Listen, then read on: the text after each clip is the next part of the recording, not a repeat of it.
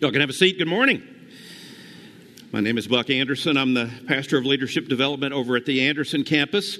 Get to substitute for the preacher boys every once in a while. It's my privilege to be with you. We are finishing our series in the study of theology this summer, and appropriately, our last one is today on the subject of the end times. So we've ordered some pizzas. We'll be here to around 2 or 3 this afternoon. Take a look at what God has in store for us. The fancy word, if you go to Bible college or seminary, you'll take a course called eschatology. It's not that hard to figure out. It's a Greek word eschatos. It simply means last things. But for our purposes, we're going to take a look at unfulfilled biblical prophecy. The Bible in toto is 28% prophetic. A little more than one of every 4 verses. It doesn't literally work out that because there's huge sections, but 28% of the Bible was prophetic. Now, most of those prophecies have been fulfilled already around the person of Jesus Christ, but there's a lot left to come. If you'll recall Jesus' last words in Acts chapter 1, where he says, "You see me go up into heaven, I'm coming back the same way." And so the beauty of unfulfilled prophecy still revolves around the person of Jesus Christ and his return and the things that he has in store for us in the future.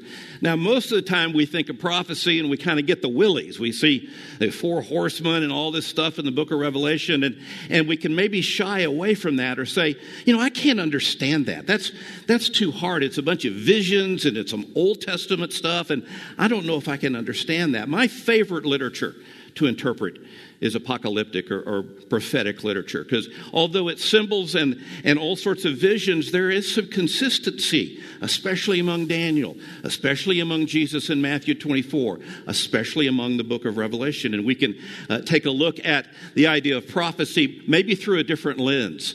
I hope to let us see that prophecy really is something that can draw our attention to God. It's a different way, if you will, to reconnect to God.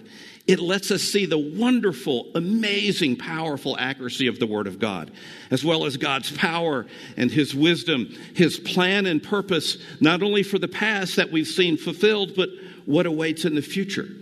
It will help protect from counterfeit, for God will tell us the truth. There's also a personal ethic, an everyday response to prophecy, comfort and holiness in light of the fact of the sure and certain return of the Lord Jesus Christ, whom biblical prophecy ultimately reveals.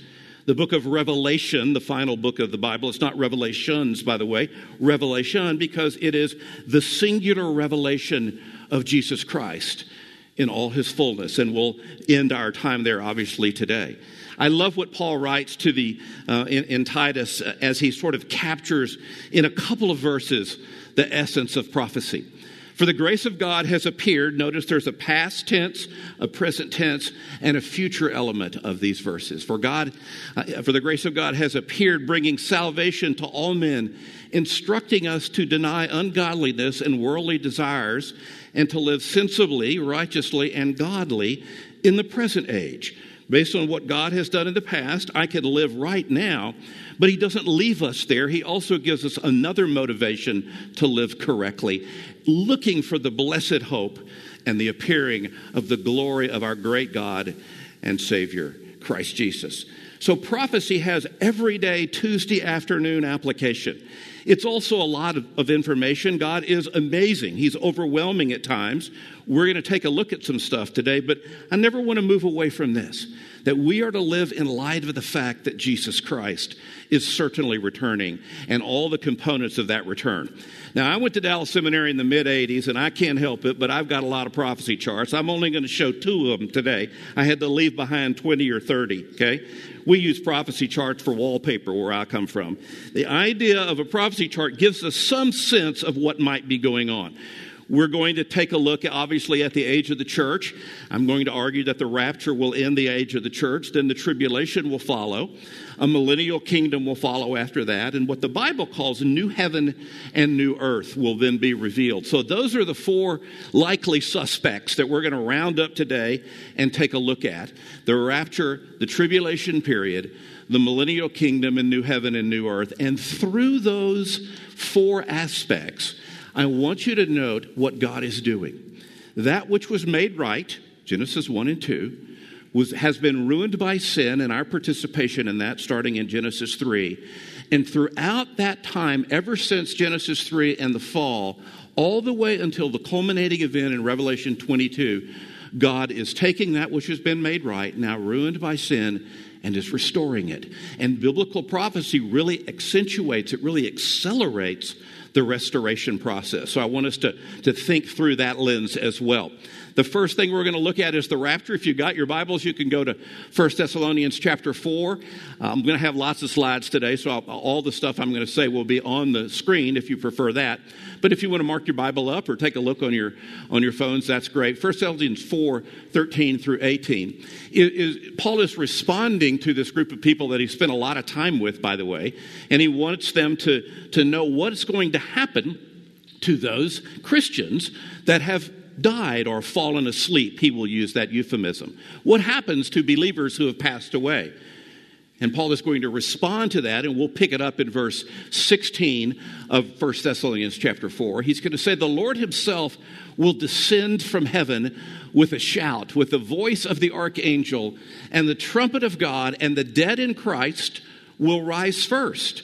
So what we're learning about the rapture immediately is that it's a resurrection of some kind, and those that have already passed away will be translated or resurrected first. Then the mystery follows. Then we who are alive and remain, that is, alive Christians on the planet, after Christians who have passed have been resurrected, then we who are alive and remain will be caught up, and that's the word in which this whole idea of rapture comes from. Together with them, notice where? In the clouds to meet the Lord in the air. And so we shall always be with the Lord. And notice how he ends with a word of comfort. Therefore, comfort one another with these words. Don't worry about your deceased friends and who are believers. They're fine. They're going to be resurrected first. We're going to then be resurrected. At the same time, a generation on the planet will not experience death, go immediately before the Lord, meeting them all in the clouds in the air. So let's take a look at this word just to make sure we see it, because it's a word, the word rapture doesn't show up at all in an English Bible, but the concept does. And the Greek word translated caught up here might be some help to us. This is the Greek word harpazo. It occurs about 20 times in the Greek New Testament. This will be the word that Jerome will translate in the Latin Vulgate from the rapio verb family in Latin. And by the time you get to medieval Latin, harpazo is translated raptura in the Latin Bible. The Latin Bible is a very popular Bible from the Reformation on, certainly. And so that idea of rapture or rapture came directly over into the English language. The word concept is noteworthy. It denotes that of a sudden, fierce, strong seizing or snatching. In classical Greek, purse snatchers were referred to by this name. Those that would come and grab quickly and with power. And as Paul will say in 1 Corinthians 15, in the twinkling of an eye, it happens quickly. Notice there are some other usages of the same word, by the way, in the New Testament. Paul, as he writes to the Corinthians, says, I know a man, he's talking about himself, in Christ who 14 years ago, such a man was caught up into the third heaven. And such a man was caught up into paradise and heard inexpressible words which a man is not permitted to speak. 2 Corinthians chapter 12. We also see the same idea when Philip baptized the Ethiopian eunuch. All of a sudden, Philip was snatched away, as Acts 8 tells us. They came up out of the water and the Spirit snatched Philip away. And the eunuch no longer saw him, and he went on his way rejoicing. Great power in this word, this sudden idea. Elsewhere, the Bible refers to the rapture, not by using that word harpazo, but the concept remains intact.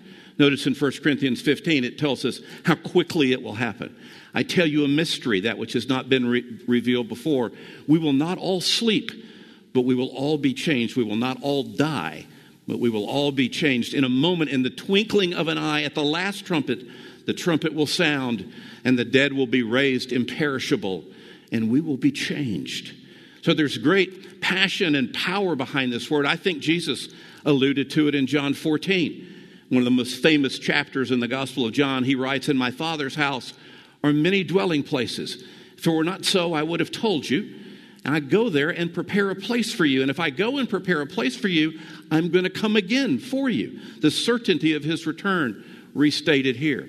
I will come again and receive you to myself. I think that's the rapture imagery. For where I am, there you will also be. We see in 1 Thessalonians chapter 1, Paul allowing the Thessalonians to learn some more, I think, about this wonderful future event. He says, we are to wait for his Son from heaven, whom he raised from the dead, that is Jesus.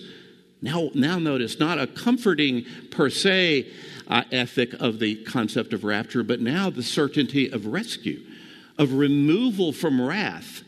I think removal from the tribulation. He's going to say, this Jesus will rescue us from the wrath to come. Well, what wrath to come? I think John is going to comment on that same wrath in Revelation chapter 3. Notice the precision with how he writes. He's going to say, I also will keep you from the hour of testing, that hour which is about to come upon the whole world, to test those who dwell upon the earth. That phrase, those that dwell upon the earth, I think is the key. That same phrase occurs 10 times elsewhere in the book of Revelation. Throughout the book of Revelation, the primary bulk of the book is focused on the subject of the tribulation period. And those who dwell on the earth, every other time in the book of Revelation, are those undergoing the tribulation period. And he's saying, I'm here to keep you out of that hour of testing, that hour which is about to come upon the whole world. We're going to see this idea unfolds as the book of Revelation unfolds. We see in the next chapter, in chapter 4, this sort of hint, but there's a couple of things embedded here that I think is worth our time. Notice in chapter 4, he says, John writes, after these things I looked, and behold, a door standing open in heaven, and the first voice which I had heard was that of a trumpet speaking to me. Notice his words, come up here. Revelation chapter 4 is 2 chapters before the tribulation period begins. And John is hearing these words, come up here. The key is, to whom were those words spoken? And I will show you what must take place. As you see Revelation 4 unfold, you see who's in heaven as this group called the 24 elders. They appear 5 or 6 times in the book of Revelation throughout the tribulation period and before it.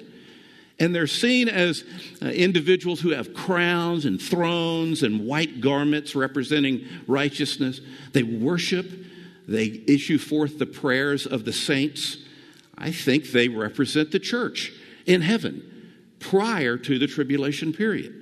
In keeping with what we've seen before, I think the presence of these elders, especially focusing on the concept of crowns, might help us unlock another step in unfulfilled prophecy, which I think is known as the judgment seat of Christ. Believers now enjoy our time with the Lord. It's a certain and sure destiny. And when we die or when we're raptured, our faith is going to be evaluated, not for a heaven or hell destiny, that type of judgment, but rather the quality of our faith. And I think the judgment seat of Christ, also known as the Bema, is held in heaven for the raptured church during the same time that the 7-year tribulation period unfolds on the earth.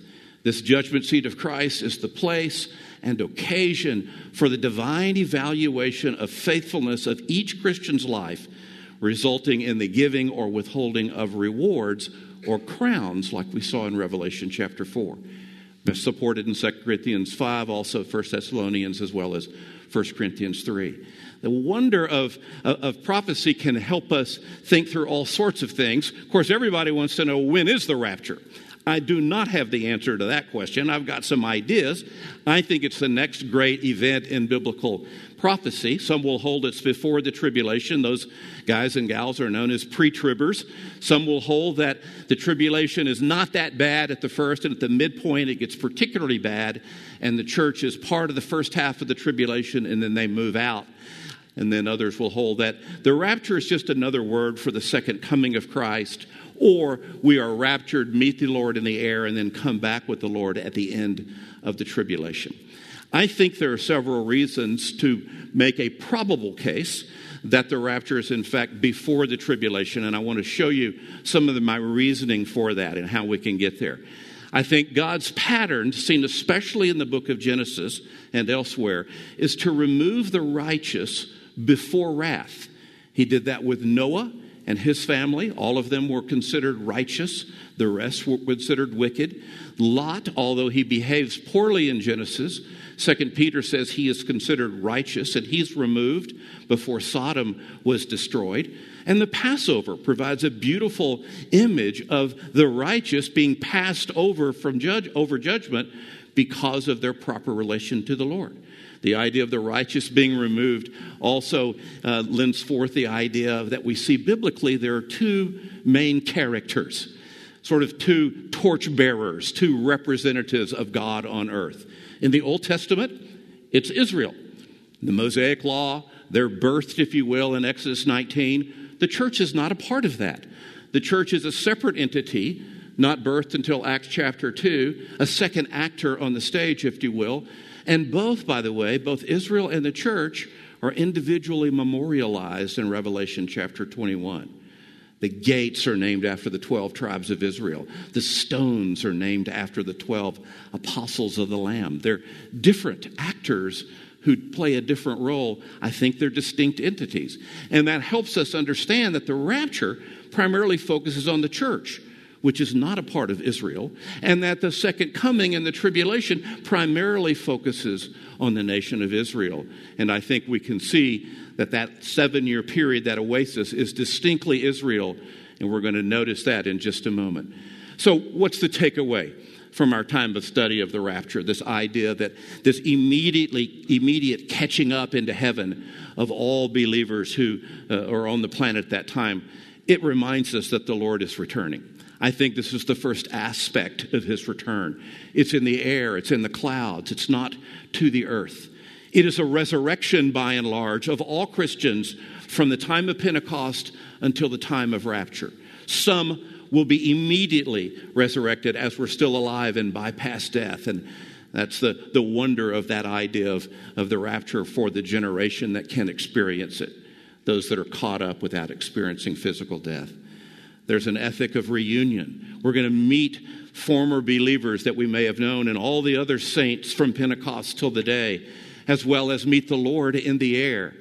And the beauty of that time together, I take that 7-year time in heaven while the tribulation period on earth unfolds. And notice how Paul used it, though, words of comfort, words of reassurance. Therefore, comfort one another with these words. So the rapture, although this mysterious kind of thing, has some actual application and understanding for our everyday life. So you see the rapture really in the church age, and if you follow that pattern of that which was right, has now been ruined, is now being redeemed, I think you'll see how prophecy, how end times understanding can help us now move into the next phase. I want you to imagine if the rapture is true, if it's a real thing, and in a single moment, millions and millions of people vanish. They're all Christians. They've been salt and light in this very difficult world. There is economic, political, you name it, food, any kind of political problem that you can imagine is going to emerge from what at that time will be the most cataclysmic event in the history of the world. Millions and millions, hundreds of millions of people missing. And I think out of that rubble, a satanically enhanced Antichrist will emerge. And he'll have some answers. And people will listen. And people will follow. And he will deceive them and fake them out, including the nation of Israel, and add to the horror and chaos of this next period of time that we understand to be the tribulation period. The tribulation period, I think, appropriately follows the rapture because Christians are missing. We're not organized anymore. There's no big churches. There's no breakaway. There's Bible studies in which you better be careful about having them as people come to Christ, and often under the penalty of martyrdom and death. The time of the tribulation focuses on Israel, and it is run by Antichrist. People come to faith, but under great duress. It is a time unparalleled, as Jesus would say. I think the key section of Scripture that helps delineate, helps set outside this 7-year period that awaits us or awaits the world is found in Daniel chapter 9. If you want to go there, verses 24 through 27, I've got some of it up on the screen. One of the things we have to do in the Old Testament, especially Daniel, we have to kind of change our culture a little to fit theirs. They talk a little different than we do. They use terms different. It starts off with an unusual way of counting time.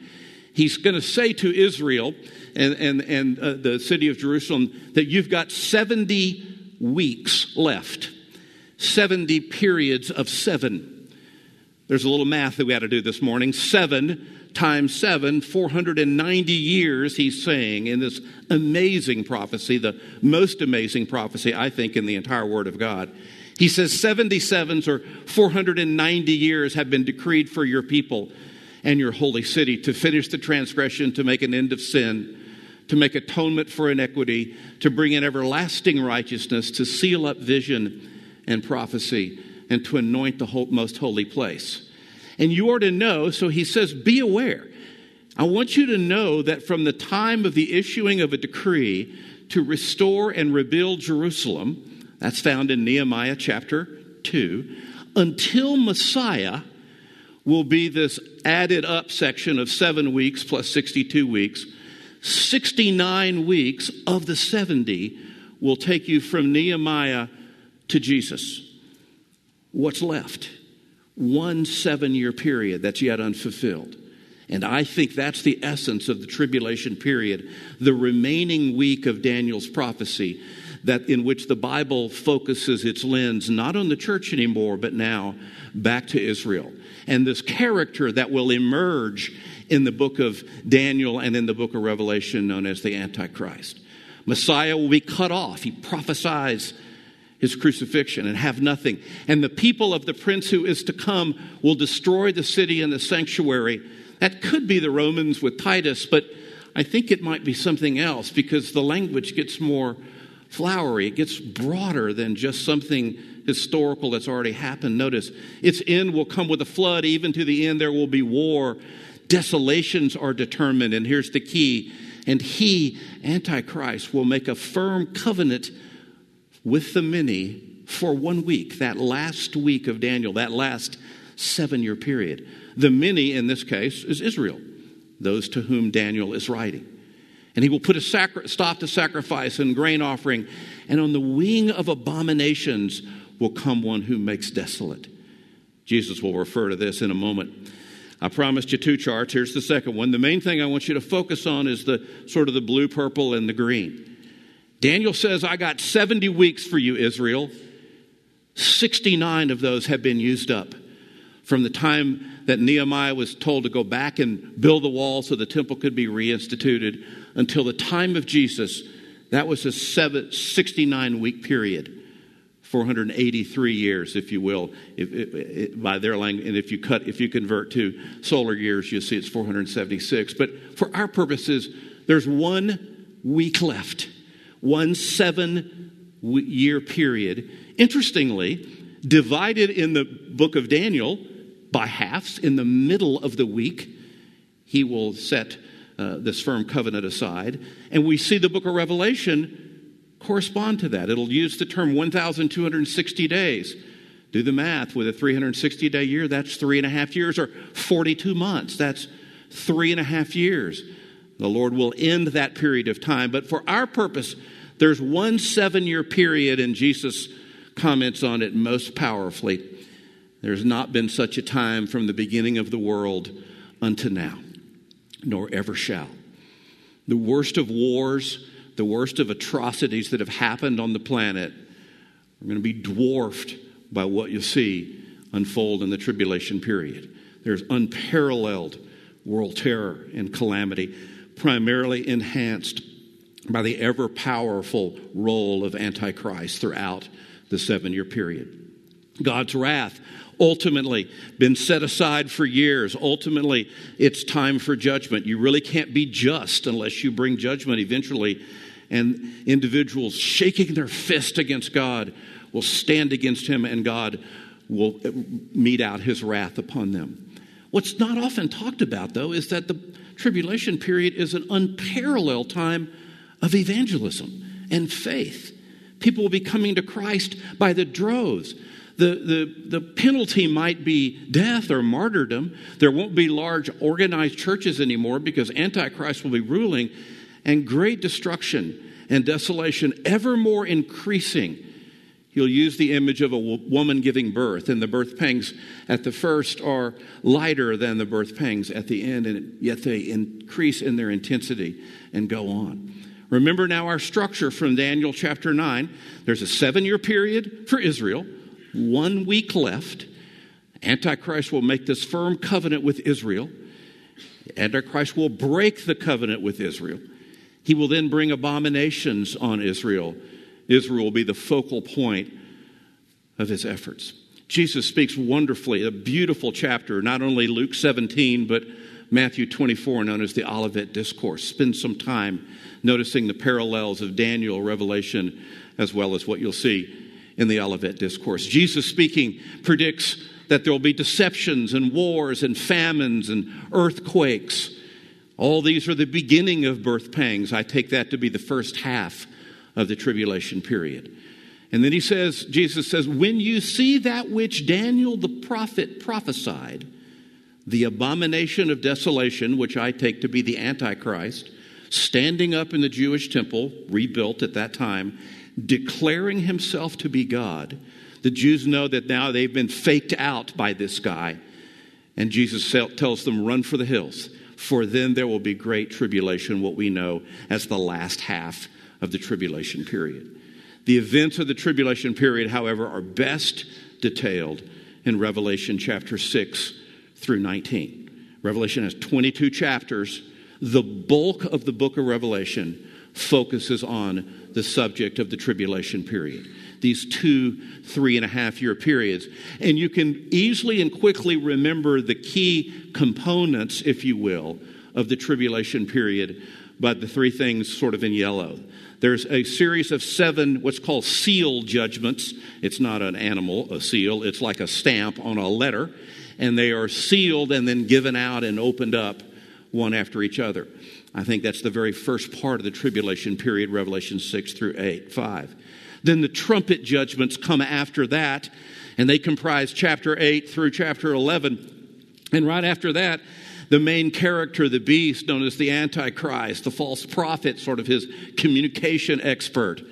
Individuals are required to take the mark of the beast as an act of worship, to do politics, to do economics, to do any kind of social encounter. It is a religious moment in which those are now swearing their allegiance to Antichrist.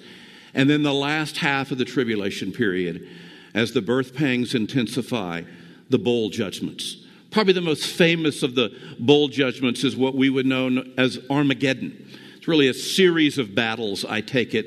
But in particular, this concept has caught our fancy to talk about Armageddon. Let's see what the Bible says about it. It's actually a Hebrew word, Armageddon. It comes directly from the Hebrew word for hill, which is Har, and it talks about a city in which there's a fortress called Megiddo.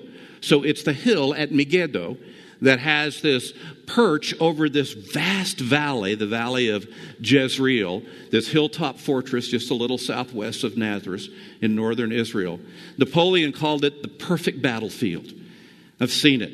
It's agrarian today. It's flat in the valley, and these kind of buttes, like in southern New Mexico, kind of rise up, and the generals can easily stand there and direct the war. The valley extends all the way from the Mediterranean Sea on the west all the way to the Jordan River in the central part of Israel. A huge area, could hold millions of warriors. I take it that's what's going to be happening not only in chapter 16, but as the armies gather there, the fall of Babylon will occur. This great sort of economic, political, religious event that has occurred. There's a religious branch described in chapter 17. There's a commercial aspect of Babylon. Many will hold that Babylon is just sort of a system that's not really referring to the place called Babylon in modern-day Iraq. I actually disagree with that. If you take a look at all the names of the cities and the countries and the places in the book of Revelation, you'll see that the normal, correct interpretation, at least in my understanding, would be to take it as real, as normal. So I hold to a literal revived empire of Babylon, centered in Iraq, whose religious, political, and economic influence will impact the whole world. Remember, the tribulation period is not marked by a powerful church. There are individuals who come to Christ, often under great duress, but they're not organized like they are now. I think we restrain this kind of evil. We'll be running for the hills, the believers that have come to Christ during that time. I think the church will be raptured. Those Jewish evangelists will go around evangelizing. People will come. They'll come to Christ, but under great duress. And this kind of activity could occur. It seems to be, from my perspective, of what the scripture might be saying. The great return of the Lord is captured with this beautiful image of the marriage supper of the Lamb, the church raptured in heaven. We are his bride. We're now married to him. He returns and ends the tribulation period with the great glorious return of Christ. Perhaps my favorite verse in the book of Revelation. The image is overwhelming to me. And I saw heaven open, and behold, a white horse, and he who sat on it is called Faithful and True. And in righteousness he judges and wages war. It is just to judge. It is, notice, but his judgment is righteous. It is done correctly. And he wars against those that are against him. Notice, he renders judgment. He ends the tribulation. Armies are actually fighting each other and then turn to fight against God. The beast, the Antichrist, and the false prophet are seized. They're thrown into the lake of fire. And the tribulation period ends with the return of the Lord Jesus. God on earth, about to set up a rule that we know as the millennial kingdom. Now, a lot of folks will say, man, that's just another term for heaven. I think the idea of the millennial kingdom, though, is really a fulfillment of a great many Old Testament prophecies that refer to a literal throne on earth in and around Jerusalem for the person of the Lord Jesus Christ. Let me make my case for that. Revelation chapter 20 is where most folks go. We will as well, because Revelation 20 lets us know how long this period of time will be. Revelation chapter 20, notice the frequency in which John writes. He says, I saw an angel coming down from heaven, holding the key to the abyss and the great chain in his hand, and he laid hold of the dragon. Who's the dragon? He's the serpent of old, who is the devil and Satan. And he binds him for 1,000 years. And he threw him into the abyss, and he shut it and sealed it over him, so that he would not deceive the nations any longer until the 1,000 years were completed. And after these things, he must be released for a short time. And then I saw thrones, and they that sat on them, and judgment was given to them. And I saw the souls of those who had been beheaded because of the testimony of Jesus, and because of the word of God, and those who had not worshipped the beast or his image during the tribulation period, and had not received the mark on their forehead and the mark on their hand. And they came to life and reigned with Christ for 1,000 years. The rest of the dead, I take it to be unbelievers, did not come to life until the 1,000 years were completed. This is the first resurrection. Blessed and holy is the one who has a part in the first resurrection. Over these, the second death has no power, and they will be priests of God and of Christ, and will reign with him for 1,000 years. And when the 1,000 years are completed, Satan will be released from his prison. John tried to accomplish lots of things. One of them was to let us know how long he thinks that period of time is going to be. 6 times in 7 verses, he used the phrase 1,000 years.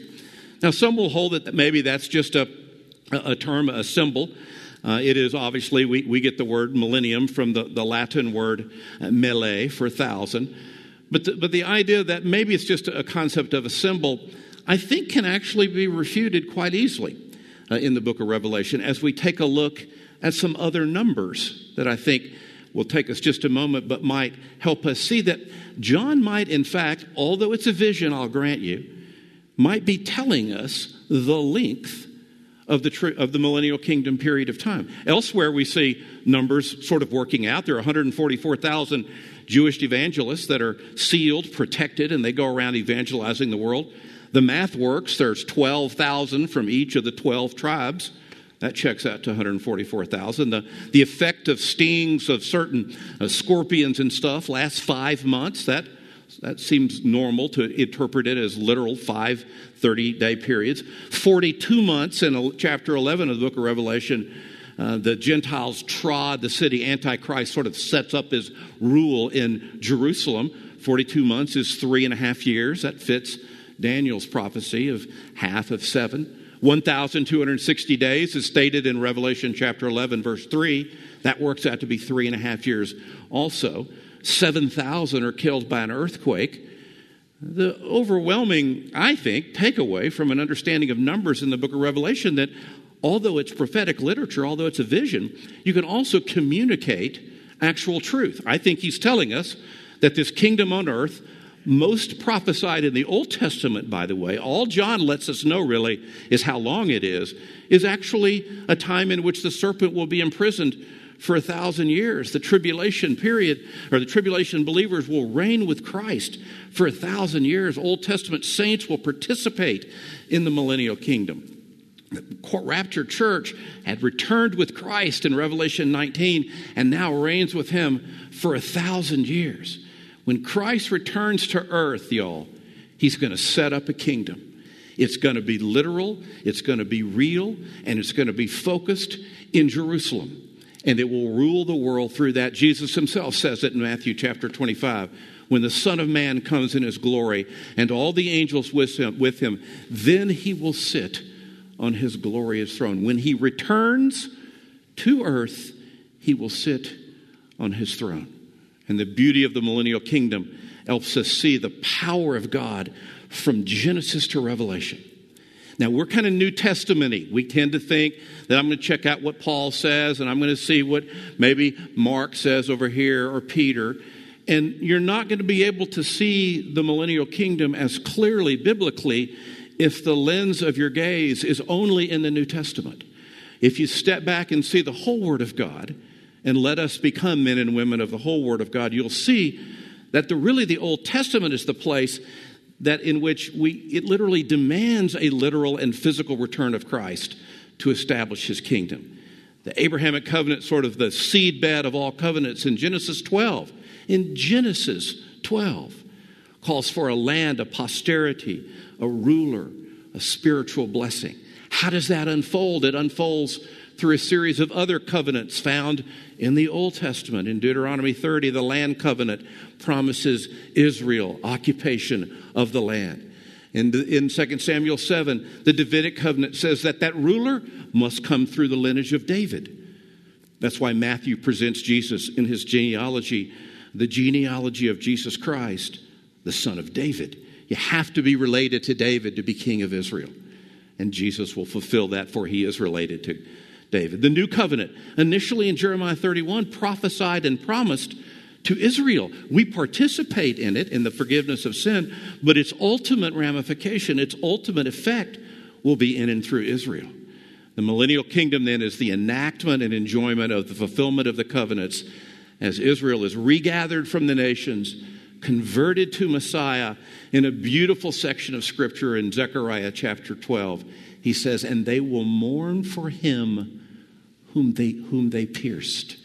And they will mourn for him whom they pierced, whom they crucified, who's pierced him in the side on the cross. And when Israel gets it and brings sort of a re-understanding of all their knowledge throughout the Old Testament, now an understanding of Messiah really is, it will be an unparalleled time of spiritual blessing and enjoyment as they are converted to Christ and restored to their land under Messiah's rule. And as Gentiles, participation awaits as well.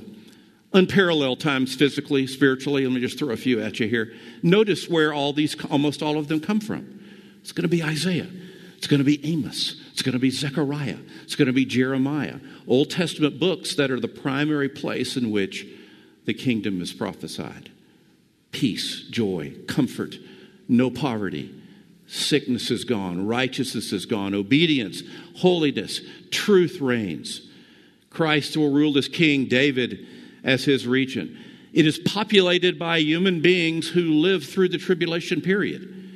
And they will have children just like we have children. And some will sin and some will come to Christ. There will be a time of upheaval even. Nobles and governors will also rule, we see, during this time, as government will be fair and just and a minister for righteousness. Jerusalem will be the center of the world. It will be called the city of truth. It will literally topographically rise above the plains around it and be seen as the place to which you ascend up to. Other topographical changes are prophesied by Zechariah. Perhaps any college campus you go to has this engraved on some building. It comes from Micah, talking about the millennial kingdom. He will judge between many peoples and will settle disputes for strong nations far and wide. They will beat their swords into plowshares, their spears into pruning hooks. Nation will not take up sword against nation, nor will they train for war anytime. The beauty of the millennial kingdom, God on earth, a benevolent dictator telling us what to do.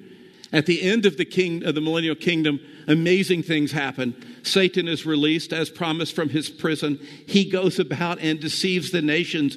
Again, we fall for his deceptions. And so you see that the millennial kingdom opportunity to sin is certainly there. And Satan is then banished forever to the lake of fire.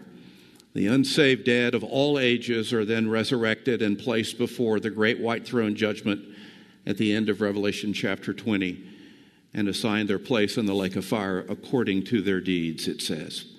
So you see how the restoration is ongoing? From the church being removed and blessed in heaven while God's judgment comes on earth. But while that judgment is occurring, there's a cleansing and a blessing that happens to those that come to Christ. The millennial kingdom gets us a little closer to what's it like to live under the rulership of God. What's the only thing left is the very removal of sin. Imagine life without the ability to sin. Imagine life with no effect of anything connected to the fall. Genesis 1 and 2, perfect 2 chapters.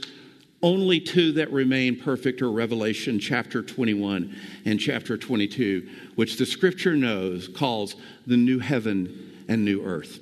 There's probably not a subject we've thought about more than this subject of heaven, and the Bible doesn't talk all that much about it. Love the image from Field of Dreams where Ray's dad asks, "Is this heaven?" And of course the answer, no, it's Iowa. And in the summer it's close, but it's not quite heavenly. But the idea of this afterlife with God, how can that be? And how do I participate in that? How can I be a part of that? The Bible doesn't say quite as much as we'd like to, but if it says anything, it's going to be in Revelation chapter 21 and 22 as we close here. The context, obviously, in general is both 2 chapters, but these 4 verses, along with Revelation 19, just knock me out. These verses unfold all the stench, if you will, of sin from Genesis 3 up into this time. Notice, John says, "I saw a new heaven and new earth, and for the first had passed away. No longer any sea." And he sees a holy city, New Jerusalem, coming down out of heaven from God, made ready as a bride adorned for her husband. The scripture goes on to say, "And I heard a loud voice from heaven saying, 'Behold, the tabernacle of God, the house of God, this holy city, is among men, and he will dwell among them, and they shall be his people, and God himself will be among them. And he will wipe away every tear from their eyes. And there will no longer be any death. There will no longer be any mourning or crying or pain. The first things have fallen away.'" The wonder of this heaven and earth being joined, it's distinct, I take it, from the millennial kingdom, but notice how the restorative aspects continue. The millennial kingdom taught us how to live under the rulership of God, even in the presence of sin. And now we have the opportunity to live under the rulership of God without even the opportunity, the ability to sin, in the last 2 chapters found in the Word of God. Notice in the new heaven and new earth, there's no sea, no death, All new, no temple, no sun, nor moon, no night, anything unclean. The curse is lifted. Thus, those things still existed in the millennial kingdom, but now the full culmination of restoration occurs in Revelation 21 and 22. And I encourage you to spend times in those books. I don't know, remember the book of Revelation is a vision. After which I'm certain John took a nap because there's a whole lot of stuff that he saw. And this is the last thing he sees, is this huge cube coming down out of heaven and either suspending over the earth or resting upon it. He gives us the dimensions, more numbers. He says it's 1,500 miles this way, 1,500 miles that way, and 1,500 miles in the air. So it's either a cube or a pyramid. Let's say it's a cube. It would cover 2/3 of the United States. From Florida to Maine, north and south, south to north, and then from Florida over to Arizona. Imagine something that size coming down out of heaven. Plenty of room for people to hang out in. On the earth, there's no longer any sea, remember. So there's lots of rooms mathematically for people to live if he's describing what heaven is really like. And I think he is this amazing union of heaven and earth. I don't know if it's in the air. I don't know if it touches the ground. I think there's access to both. Notice it's made ready. This city is made ready as a bride. Same Greek word he used, by the way, in John 14, where I go and prepare a place for you.